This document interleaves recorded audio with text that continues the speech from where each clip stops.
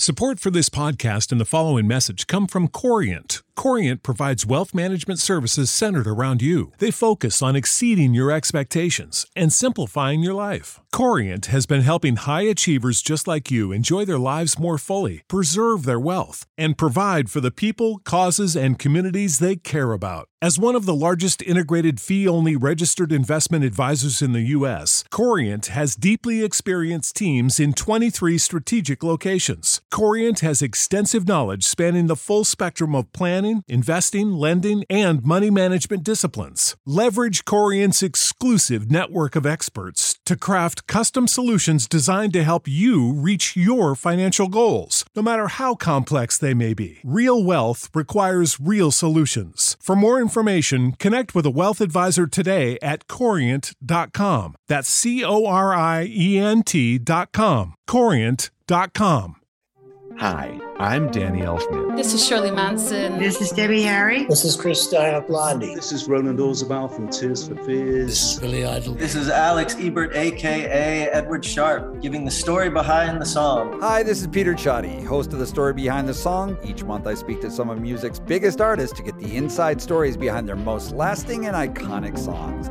Join me for new episodes on the third Monday of every month on The Story Behind the Song from the Consequence Podcast Network, available wherever you get your podcasts.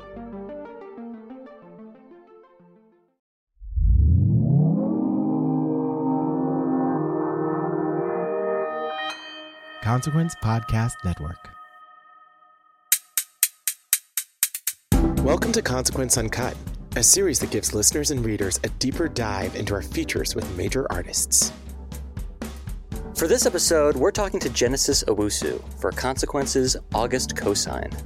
When I was a kid, I used to write short stories, and then I transitioned to poetry, and then I transitioned to music and making albums and projects.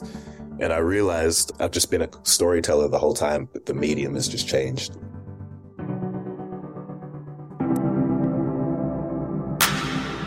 So, another episode of Consequence Uncut. I'm Mijan, lead podcast producer at Consequence. And I'm Jonah, an editorial coordinator here at Consequence.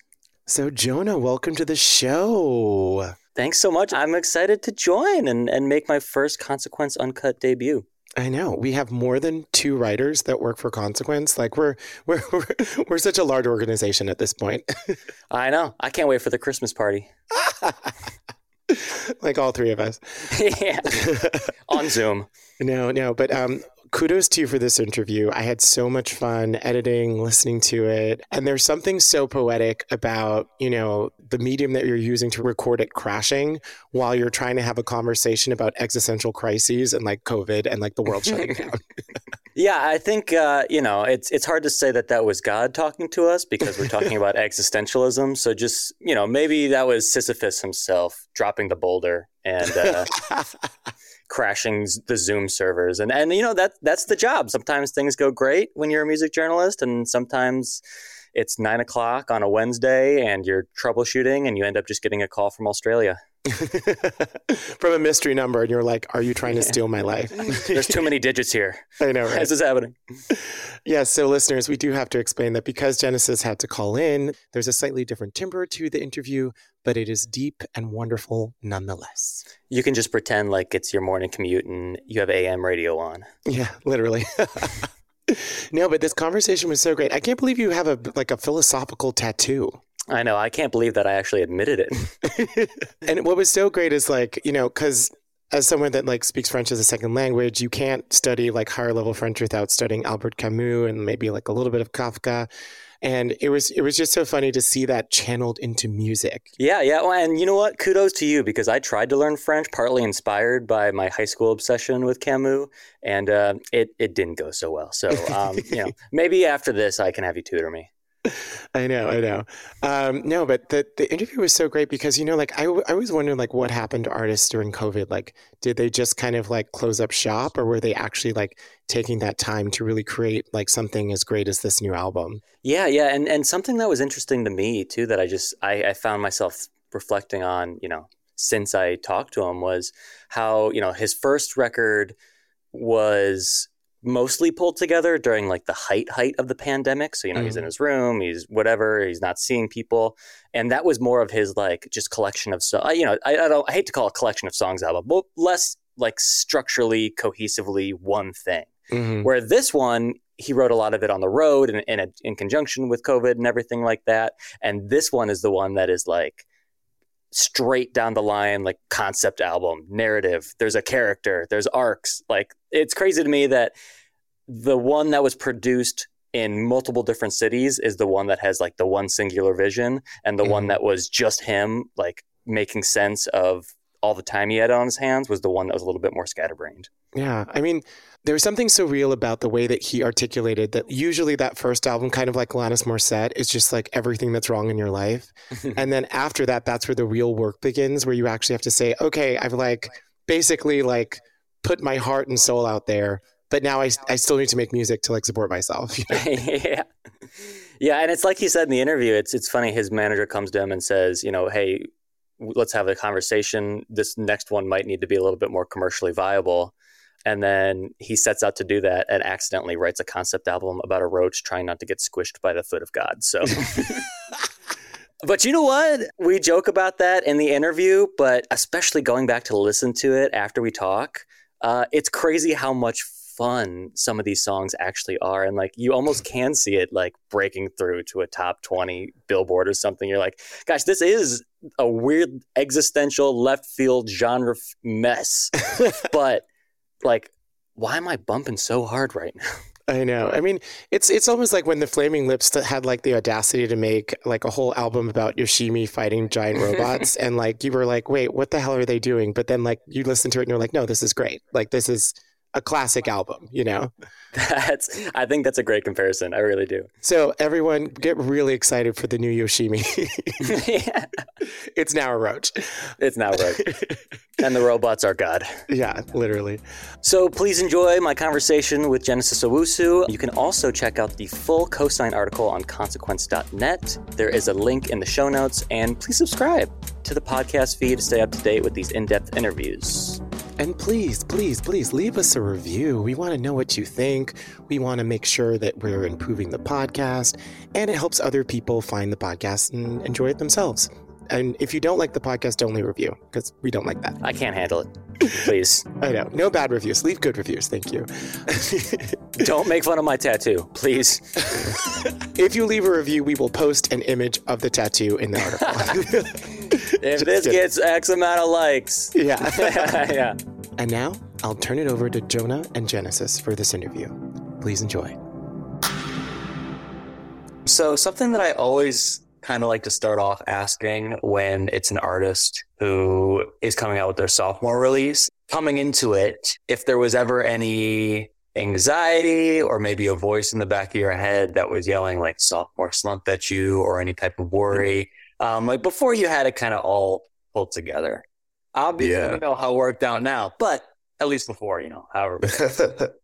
Yeah, no, like all kinds of external pressures, but I think mainly internal desires to top what I had come out with my debut, but at the same time, just figuring out what I wanted to do and what I wanted to say. As a person, I feel like I'm quite reserved and, I only speak when I feel like I have something to say. With that first album, I feel like I put all of my life experiences that I wanted to talk about into that first album. And then we went through COVID and then I did some touring and then it's like, okay, time to make album 2. And it's like, oh shit, like, what am I gonna, So there was a long period of time where I was trying to figure out, what I wanted to say, what was actually going to be genuine and authentic, because, I have a hard time coming to terms with my art as like simply a product that I have to churn out to keep the lights on. But so that was kind of just like a long period of discovery and learning how to be inspired by new things. Yeah, for sure. I can imagine that between album 1 and 2, having like the tail end of the pandemic and getting whisked on tour, I know I've talked to a lot of artists that are like, sometimes it's hard to pull from your life because you're not really living like your actual life right then. You're kind of just like either doing work basically, or especially again, like 2021, 2020 locked in a room. Yeah, that's exactly it. I personally had to pull from experiences that were outside of life. I got really interested in like books and plays that I'd never read, and like how those books and plays explain like philosophies about life that I'd never heard of, like absurdism and stuff like that. Mm-hmm. It was real like like quarter life crisis. What does it mean? The search for an answer to my problems almost became like the point of the album in itself, in a way, because the album kind of goes through the struggle of like figuring out life. Like, how am I meant to do this in such a chaotic and absurd world? What is the point of me doing it? Is there a point of me doing it? Maybe I can create my own point. Maybe like the chaos and absurdity of life is like the gift in itself. It kind of goes through this existential journey of figuring out life and persisting and surviving through obstacles, which kind of came from the confusion of like, what's the point of me making this music right now? Like, what do I actually want to say? So it kind of all fed into each other. Yeah. I was actually really excited to ask you about that because I saw how much people like Camus and Kafka influenced the album. And as somebody who went through a heavy Camus and Kafka phase and has like a Myth of Sisyphus tattoo that he kind of regrets, but not really. Yeah, it's just like, I was like, I immediately perked up. And then, of course, listening to the record, I'm like, yeah, you could totally see it. I mean, even just the roach kind of being the protagonist, it's like, oh, there's the metamorphosis right there. Yeah, exactly. I read The Metamorphosis for the first time in my life, like last year, to, I'm sure, the delight of all my English teachers back in high school. I immediately just thought it was so hilariously on point to like the world that we live in today, even though it was written decades ago. Like how the main character, like turns into this huge vermin, and the very first thing he thinks of is like, oh shit, how am I going to get to work? How am I going to get to work? What's my boss? Like what's my boss going to think? Like, I thought that was so on point. Like the absurdity of the world that we've been living in for the past few years, like pandemics here in Australia, like bushfires, crazy hail, and like economic downfall, war that we're able to see on our phones every morning. And we're just like, yep, we're on the suit and tie, like keep walking. Like it's so almost hilariously absurd, but also strangely inspiring, like the stubbornness of like the human will to survive and persevere and just like keep moving on to a new day. Yeah. And so is that one of the reasons or inspirations where you kind of took like a bigger picture narrative approach to this album? Like, the quote unquote concept album is trying to tell like this Kafka-esque Camusian story. Yeah, definitely. I felt like in my personal life, up until that point, I think I'd said a lot of the things that I'd really wanted to say. So I feel like the way to counteract that without just, while staying true and genuine to something that I would actually want to say, is to go bigger picture and, just create a story that I felt was more akin to like a more universal struggle rather than just simply a personal one.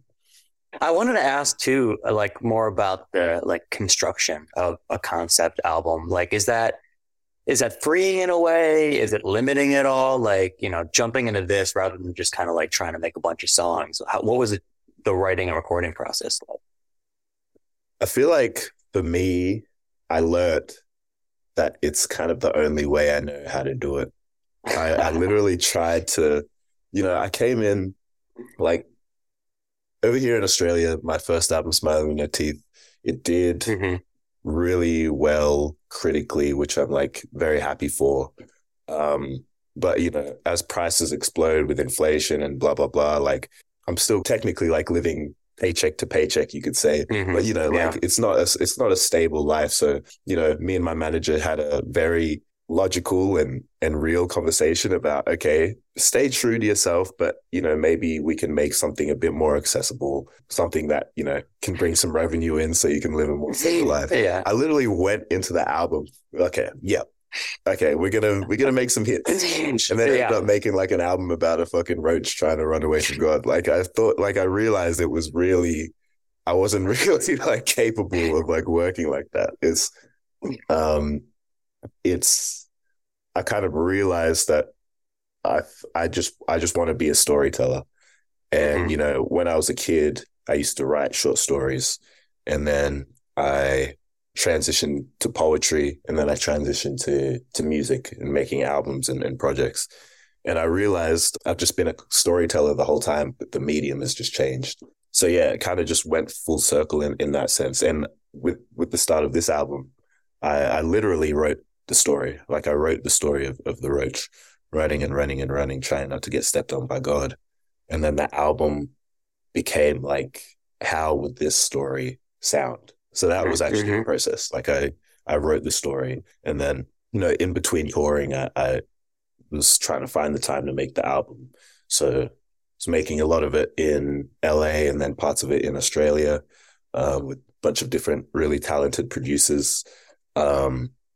Like, you know, a few of the songs were made by the same band that I made Smiling With No Teeth with, but then some of the producers in LA were like these huge pop behemoth like producers, like I'm talking like Maroon 5, Madonna, like they produce like that type of like huge stadium pop. And then, you know, somehow, you know, they wanted to get freaky with me and write albums about roaches, which was sick. So yeah, that's kind of how the process went. It was a lot more like start and stop and spotty than the first album, where I made it kind of during COVID. So I kind of had all the time and free reign in the world. I kind of had to, find the time to make it this time. That's so funny to me that the process being more scattered somehow led it to be more of like a cohesive. I sound like the wrong word because the last album wasn't not cohesive, but like, you know what I mean? Like very focused in on this thematic arc and this narrative arc. Whereas when you were just at your house during COVID, that was the one that was a little bit more grab bag and everything. That's so funny. Yeah, it is. I think it's because the last album was pulled from a lot of different experiences in my life. And I kind of used genre and sound as like a pastiche and draw a little collage of like moments in time in my life. Without the ones like you, who work tirelessly to keep things running, everything would suddenly stop. Hospitals, factories, schools, and power plants, they all depend on you. No matter the weather, emergency, or time of day, you're the ones who get it done. At Grainger, we're here for you with professional-grade industrial supplies. Count on real-time product availability and fast delivery. Call, click Grainger.com, or just stop by. Grainger, for the ones who get it done.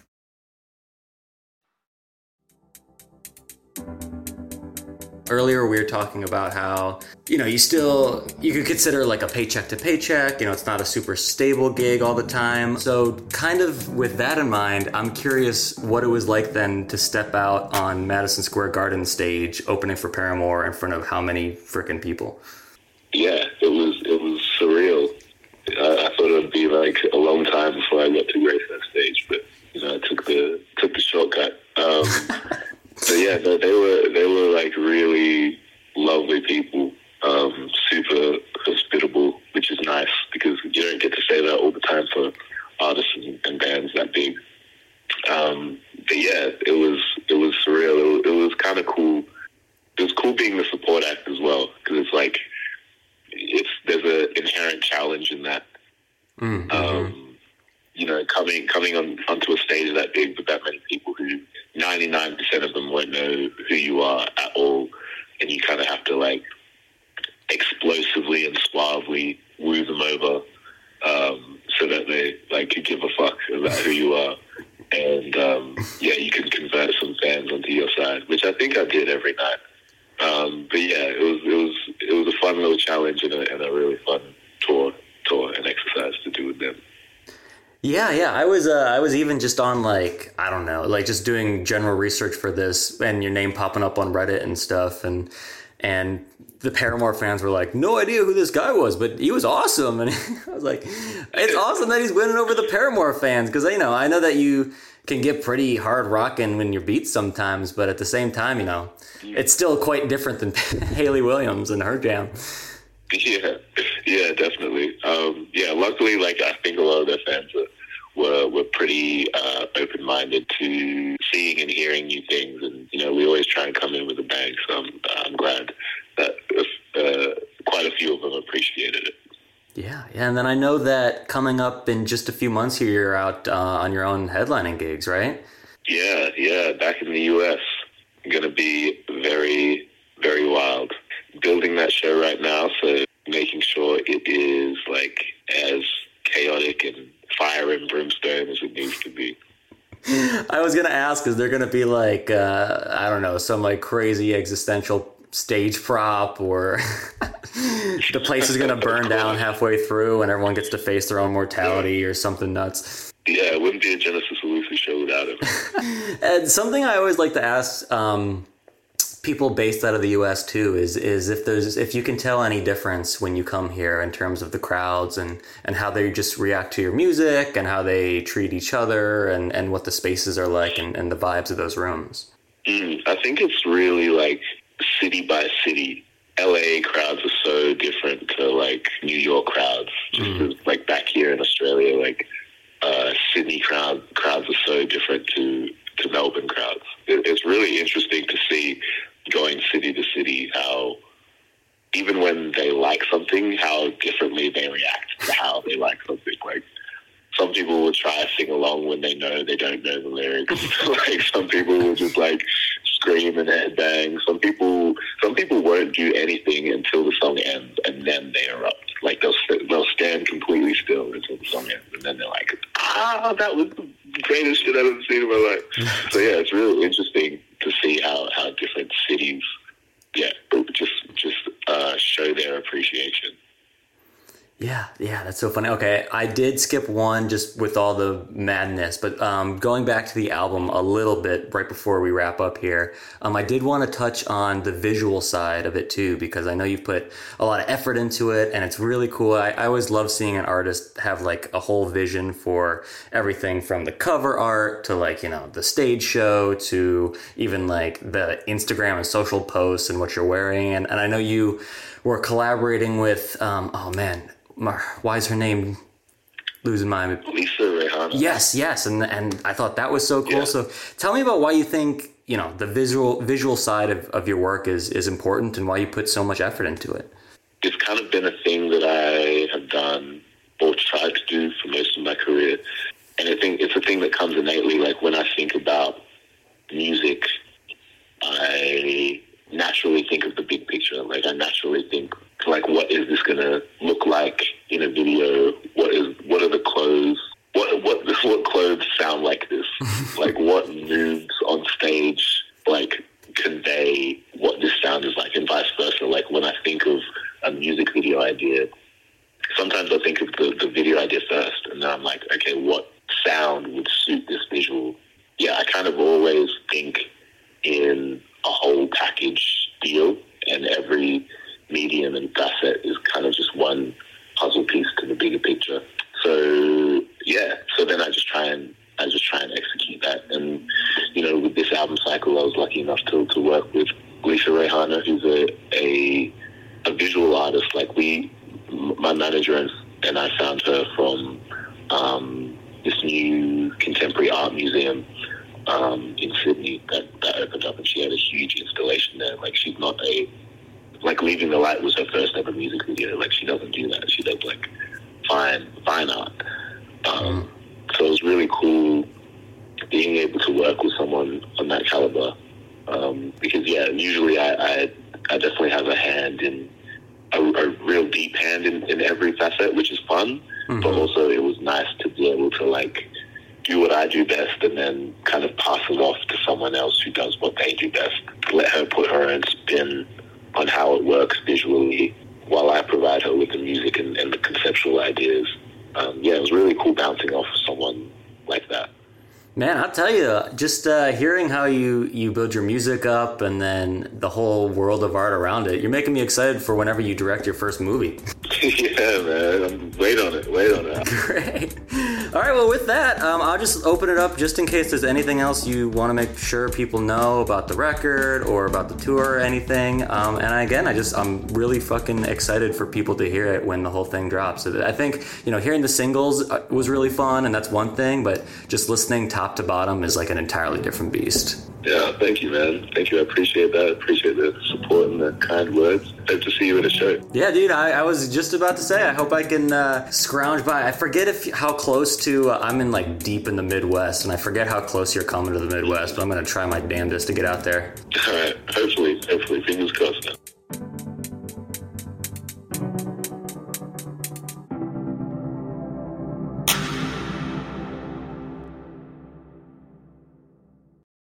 Sick of being upsold at gyms?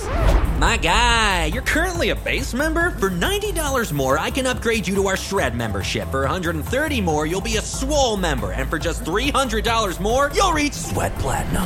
At Planet Fitness, you'll get energy without the upsell. Never pushy, always free fitness training and equipment for every workout. It's fitness that fits your budget. Join Planet Fitness for just $1 down and $10 a month. Cancel anytime. Deal ends Friday, May 10th. See Home Club for details. When you visit Arizona, time is measured in moments, not minutes. Like the moment your work stress disappears as you kayak through the canyons. Or the moment you discover the life-changing effects of prickly pear chocolate. But nothing beats the moment you see the Grand Canyon for the very first time. Visit a new state of mind.